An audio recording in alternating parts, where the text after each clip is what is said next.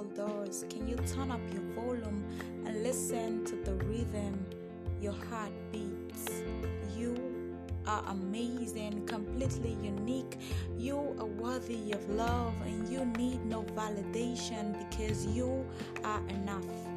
I've been there before, floundering in emotional dismay, hating myself, throwing pillows at my mistakes. I've waited at the doorway, hoping that someone shows up and accommodate my excesses, make excuses for my shortcomings. But no one ever came through. So I collapsed into a reality of self-love. I resisted. I fought the voices in my head constantly asking me to give up. I forgave myself. I confronted my past. I learned again like a child the act of trusting. Easy are those words, beautifully said, but can you practice them?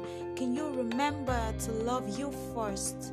Can you be the acceptance you seek in the arms of humans who cannot define the act of love?